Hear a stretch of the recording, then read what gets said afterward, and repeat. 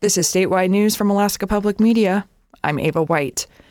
The leaders of United Airlines and Alaska Airlines took turns yesterday blasting Boeing over manufacturing problems that have led to the grounding of more than 140 of their planes, with United's CEO saying his airline will consider alternatives to buying a future, larger version of the Boeing 737 MAX.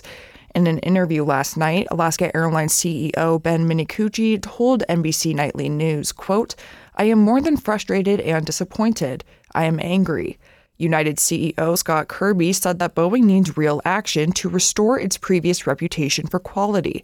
Boeing said workers at its 737 factory would stop work on Thursday to hold a special session to focus on quality.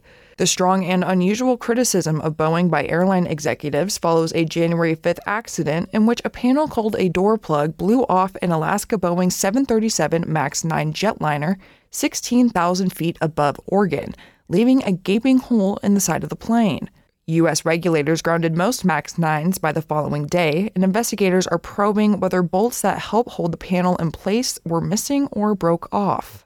Also, more than 20 people who say they've experienced heating system failures in Bethel due to poor performing fuel purchased from Vitus Energy are now suing the company for damages. KYUK's Evan Erickson has this report. The civil suit filed in Bethel Superior Court on January 17th accuses Vitus Energy of negligence, recklessness, and unfair trade practices. It requests damages in excess of $100,000. The complaint alleges Vitus was made aware of the poor-performing fuel on December 10th, but failed to take necessary steps to fix the problem before a wave of heating system failures struck Bethel around the Christmas holiday, when temperatures dropped to nearly 30 below zero. The plaintiffs are represented by Palmer-based attorney Joshua Fannin and Anchorage-based attorney Myron Angstman. Here's Angstman.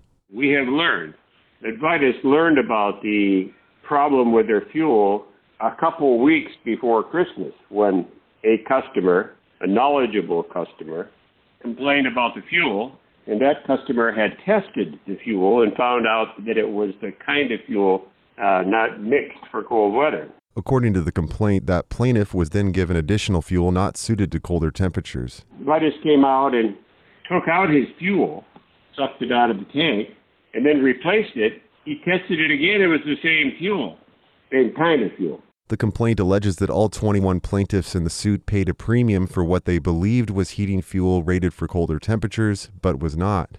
Vitus Energy declined to comment on the lawsuit. In Bethel, I'm Evan Erickson. This is Alaska Public Media.